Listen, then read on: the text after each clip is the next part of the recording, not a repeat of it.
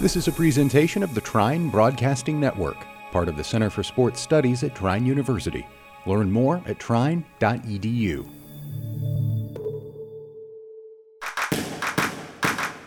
You're listening to The Assist with Drew Everhart. All right, welcome back. So it's been college basketball's back, so which is great, but kind of been a quiet week in terms of other than college basketball starting up. Not a lot of high-profile games going on right now. We're gonna see some later on, like this weekend and stuff like that. But right now it's just a bunch of non-conference scheduled games to where it's just warm-up games for all the top schools. So we have that going on for us. So we got a couple things to talk about with really just I found something interesting that happened on this date that this episode comes out on Veterans Day. Happy Veterans Day to all the veterans out there. I appreciate everything you do. Thank you for your service. So we got that. Have some stuff to talk about with Louisville because they're kind of struggling. And then maybe one other thing. We'll just see what happens. So let's go ahead and jump into it. Okay, so the thing that I found interesting on this day in NBA history was on November 11th of 2000, a record was set. It tied a previous record, but, it's still number one, I guess. Record set for fewest points by both teams in the second half with 51 in a game between the Hornets and Knicks. So with that, found the box score. It's tough because it's early on in the season. I mean, Charlotte Hornets were 4-3. New York Knicks were 5-2 in Madison Square Garden. And my goodness, Jamal Mashburn finished the game with 18. Baron Davis finished with 15. Those were both for the Hornets. And then for the Knicks, Larry Johnson finished with 15. So this could have been a revenge game for Larry Johnson, but didn't really work out that way. Charlie Ward had 11, and Allen Houston had 21, and then Kurt Thomas had 12 off the bench. So but that's just for the full game. Final score is 81-67. So if we go into the second half stats, this is where it gets iffy. For the second half, Jamal Mashburn and Baron Davis each had 4. The leading scorer in the second half for the Hornets was Eddie Robinson with 7. And that was off the bench. So have that. And then for the Knicks, highest score for them was Allen Houston with 11. So going into the second half, he only had 10 points. He got 11. And so there it is. Final score for the second half. Knicks had 32, and the Hornets had 19. Going to the third quarter, it gets worse. The Hornets only scored 7, and Jamal Mashburn led the way with 4. And then David Wesley had 2, and Jamal Magloire off the bench had 1. So, again, and then the Knicks had 19 for the third quarter. Larry Johnson had 6. Allen Houston led them with 9. And then Eric Strickland had 2 off the bench, and Kurt Thomas had 2 off the bench. Then you go into the fourth quarter. And this is also a New York Knicks team that did not have Latrell Sprewell. He was not with the team. Chris Childs did not dress. And then for the Hornets, P.J. Brown didn't dress, and Hersey Hawkins and Eldridge Recasner. If you haven't heard of him, that makes 2 of us. They did not play. So for the fourth quarter, Baron Davis had 4. Eddie Robinson had 7. Eldon Campbell had 1.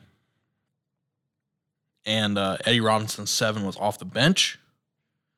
And then for the Knicks, this is bad. Charlie Ward had 2. Allen Houston had 2.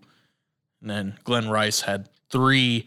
I didn't even know Glenn Rice was on the Knicks, if I'm going to be honest. I know he was on the Hornets, didn't know, and the Heat and the Lakers, didn't know about the Knicks. Eric Strickland had 2 off the bench. Kurt Thomas had 4. So, yeah, I found that interesting. Other stuff that happened on November 11th, Michael Redd scored 57 points, which He's one of those guys where you look at him and like, man, that guy scored 15 a game. And there's plenty of guys like that. Like Brandon Jennings is another one. There's plenty more to where like, man, they had 15 a game really. And Michael Redd, I mean, he was okay. I think he was like a one-time All-Star, if even that. Yeah, one-time All-Star, 03-04 All-NBA, which, I mean, he got that in his third year. It was also his All-Star year. So there's that. But one of those guys where you look at him and you wonder if the injuries that he had, because, like, he had problems with his knees. I think it was a cartilage or something. Like, he just didn't really, he either didn't have enough or I don't know if he had any, because sometimes that can happen. But, yeah, he scored 57 points in a loss. So take with that what you will. 1989. Hakeem Olajuwon blocked 12 shots in a win against the Jazz. Really impressive. 1980, Billy Knight of the Pacers scored 52 in a win over the Spurs. 1960, Wilt Chamberlain pulled down 35 rebounds in a win over the Hawks. And five-time All-Star Ludi LaRusso was born in Brooklyn. So there is November 11th in this day in NBA history. So now let's talk about Louisville. So I don't think there was a ton of expectations coming into this year because the Louisville team only, if I can pull it up here, sorry, sometimes the Wi-Fi can be a little slow throughout here. So in the previous year, 21-22, they went 13-19. So you're just kind of like, you're not expecting a ton out of this group, but man, they have really disappointed in terms of what should be happening and what they've been doing. So for those of you who don't know, like Kenny Payne is the new coach for them. If this would go away, Kenny Payne, is a new head coach for them. As a coach, he's been in Oregon as an assistant from 04 to 09. In 2010-2014, he was a Kentucky assistant. Some people say that Kenny Payne, I keep thinking of Kenny Payne from ESPN, that he helped recruit a lot of those really good players for Kentucky. So then in 2014-2020, he became an associate head coach of Kentucky. Past couple years, he has been with the Knicks as an assistant, and so now he gets the Louisville job, which is where he played when he was in college. And so people are saying, all right, Louisville's getting this master recruiter, someone who has played here before. He's a Louisville guy, and man, it has been disappointing. They get this roster this year, they have 5 players who were in the RSCI top 100, and with the highest of them being 23, and that being Brandon Huntley Hatfield, who I believe transferred in there. So there's that. One of those players, Devin Reed, has not played yet. I mean, these guys are putting up numbers like Jalen Withers had 17, Michael James had 16, L. Ellis had 14. But it all came to a loss against Bellarmine. And if you don't know Bellarmine, for all the people who are in college or recently out of college or maybe still in high school, whatever, Bellarmine is like the first school that you get mail from when you fill out your college app. And like it goes out to all the colleges and they start sending you all kinds of mail because, man, you are just so special. All these schools want you. But it's really just like, hey, if you want to apply, this is here's the date to apply by. So yeah, they lose Bellarmine. They used to be a D2 school. They're pretty good in D2. That's why they got moved up to D1. But Louisville loses by 1 point. And you're like, all right, this is maybe too much of no reaction. Like I said, like there's not high expectations for this team.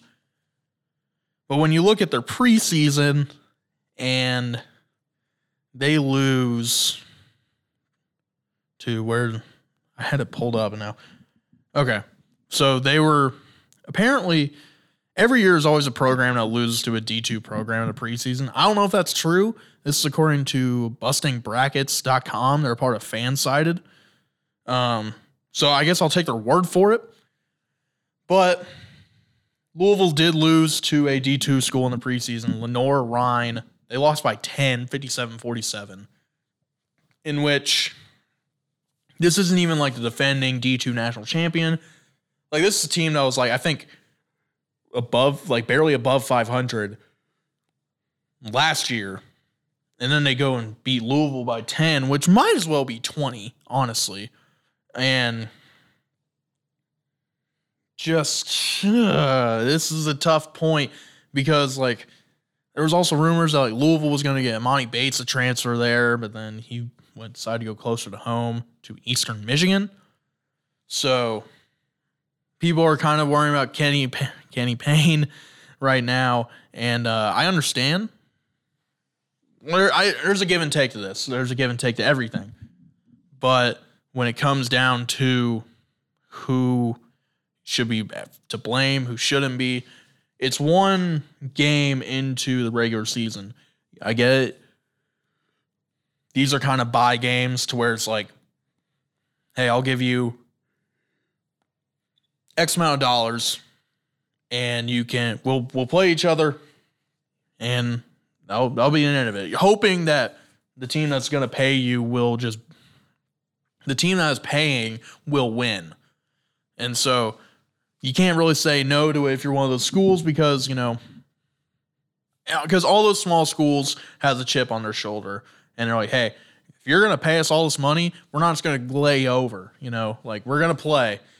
And it gets tough when you have that, especially when you have a coach that's not really, he hasn't proven himself yet as a head coach.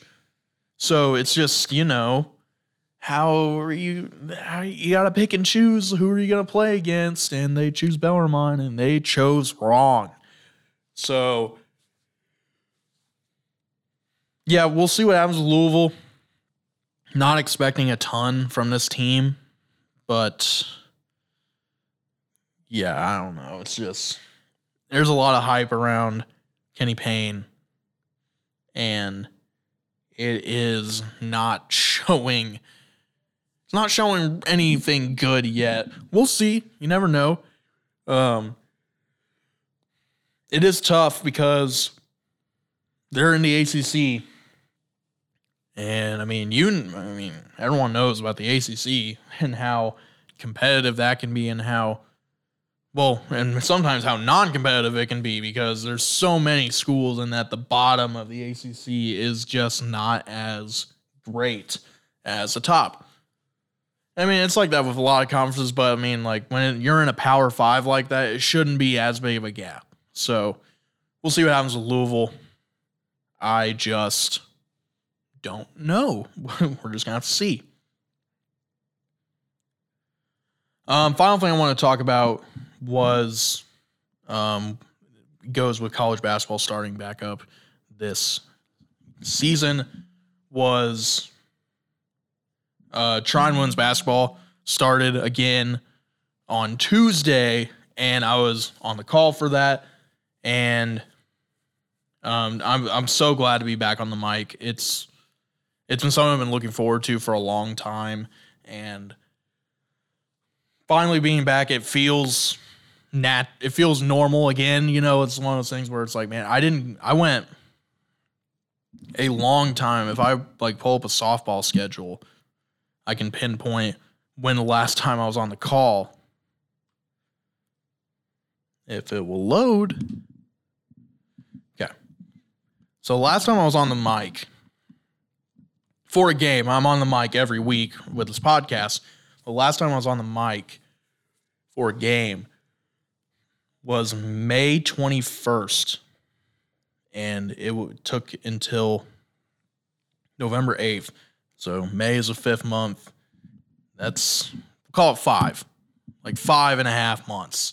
And I'm going to be honest, I was a little worried. It's been a long time, and I've been practicing every now and then, but you never know what the situation is going to be, how you're going to be able to react to something. What if it's something you've never seen before? And, you just worry about those kinds of things, especially since I think last year was a really good year for me in terms of being on the mic with doing different stuff. And there's kind of that thing overlooking me saying, like, are you going to screw up? Like, what's going to happen? And I just loved it, man. And it's just like, it felt so natural to be back out there. And it seemed like there was no skips in anything between Andy Brown and myself, which if you haven't followed Andy, you got to follow Andy at Trine Voice. Felt so good to be back out there. Especially this women's team is really good, and they've proved that they're going to be just as good as last year. So I still think there's going to be some stuff to prove because, tomorrow, the day this comes out, they're going to play a top 25 team. It's a top 15 matchup. So we're going to see what happens there. But it's just unbelievable. I'm glad the team is back. And man, bring it on. I've been waiting for so long, and now I gotta wait like another week for the next couple games, and it's 2 back-to-back and back-to-back days. So I'm glad that that's happening. But man, waiting for such a long time, then you get back, and it's just you gotta wait another 10 days. And it's just like, man, I just want to have every night. And, I'm just glad basketball is back in full swing. The NBA has gotten somewhat interesting again with the Nets hiring Jacques Vaughn. So we will see what happens there.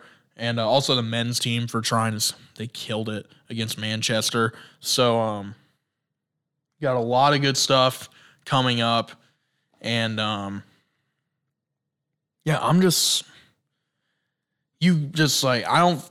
literally cannot describe how excited I am. Like, you're probably able to hear it when I'm on the mic, and you can just, we just love it out there.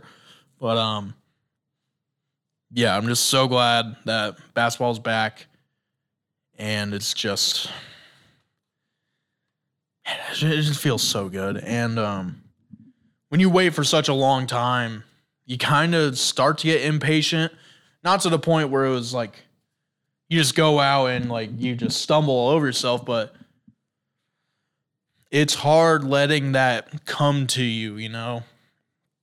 And it's probably something I'm going to have to learn to deal with, because if I want to work in broadcasting, sure, depending on what sport you do, you can work for most of the year, but you are going to have those off seasons to where I don't know what I would do. I mean, obviously relax, watch some sports, take notes and stuff like that. But like for me, over these past 5 months or so, I've been cultivating, I've had this playlist for a long time, but on YouTube, anytime I see a basketball video, if it's not like an interview or something, I have a different playlist for all the interviews I have. But if it's anything basketball related, like analysis of something, just certain players, highlights, something like that, or even just trying to sorry, I'm pulling up the wrong thing. Or even just like if there is a full game available, which NCAA, March Madness, they put out full games quite a bit, which I'm happy to do that because it's something to where with me, if I want to be on the mic, you can't watch highlights because you'll only hear play-by-play. It's fine if you do play-by-play, but I mean, like, it's still highlights. You need to watch a whole game to be able to get, okay, here's what I do in a dull moment. Here's what I need to do. How do I analyze this and stuff like that? And this playlist on YouTube has 3,492 videos. So almost to 3,500. I don't know if there's a cap for these playlists. But yeah, so I've been watching this all the time. Whenever I have nothing to do, like no homework, no nothing, I just throw on this basketball playlist and I just watch. And I think this is what I want to do, like later on, when I get into a career in this, and then you have those days off. So I have that, but I'm waiting so long, and you're just consuming basketball all the time. It's the best part, I think, about YouTube is that even in the off season, you can watch stuff from last year. You can watch stuff from 2 years ago. You can watch stuff from like 30 years ago if you want to. And it makes you understand the game more. It makes you understand broadcasting more. It makes you understand about anything more. And I'm just glad that that's there and that it's kind of been keeping me sane because, like, without basketball, I just go to class, do my homework, and then that's about all I do. I don't, like, I read every now and then. I read about basketball, but, like, if that wasn't there, I don't know what I would do. I'd obviously find something, but it's just one of those things where it's just like, you enjoy something so much you couldn't imagine it not being there. So I'm just glad that that's been there. But basketball's back. Be sure, if you follow me on Twitter at DEverhart00, I will post every game that I have on the mic. And just sit back and relax. We do some really good stuff at TBN, and you know, it's out there for you to watch. I think you can rewatch some old stuff too, if that's what you want to do. I don't know. That's more of a me thing, but I don't know. So yeah, basketball's back. Finally back on the mic. I'm so happy. And yeah, so just enjoy it. These next few months are going to be great. The day this comes out, if you're listening to it, watch the Gonzaga Michigan State game, because that will be on the USS Abraham Lincoln in San Diego. So we got our aircraft carrier game, which is something that hasn't happened in a long time. And it's always good. No matter like who's going to play, you know it's going to be great. So just sit back, relax, watch everything basketball related. If you can, watch Trine basketball, watch your favorite basketball team, just watch basketball, because it's a beautiful thing to see basketball, especially when it's at its full strength, and it's just, man, it's just so glad it's back. So with that, be sure to follow me on Twitter at DMR00, and I will talk to you next week. Peace.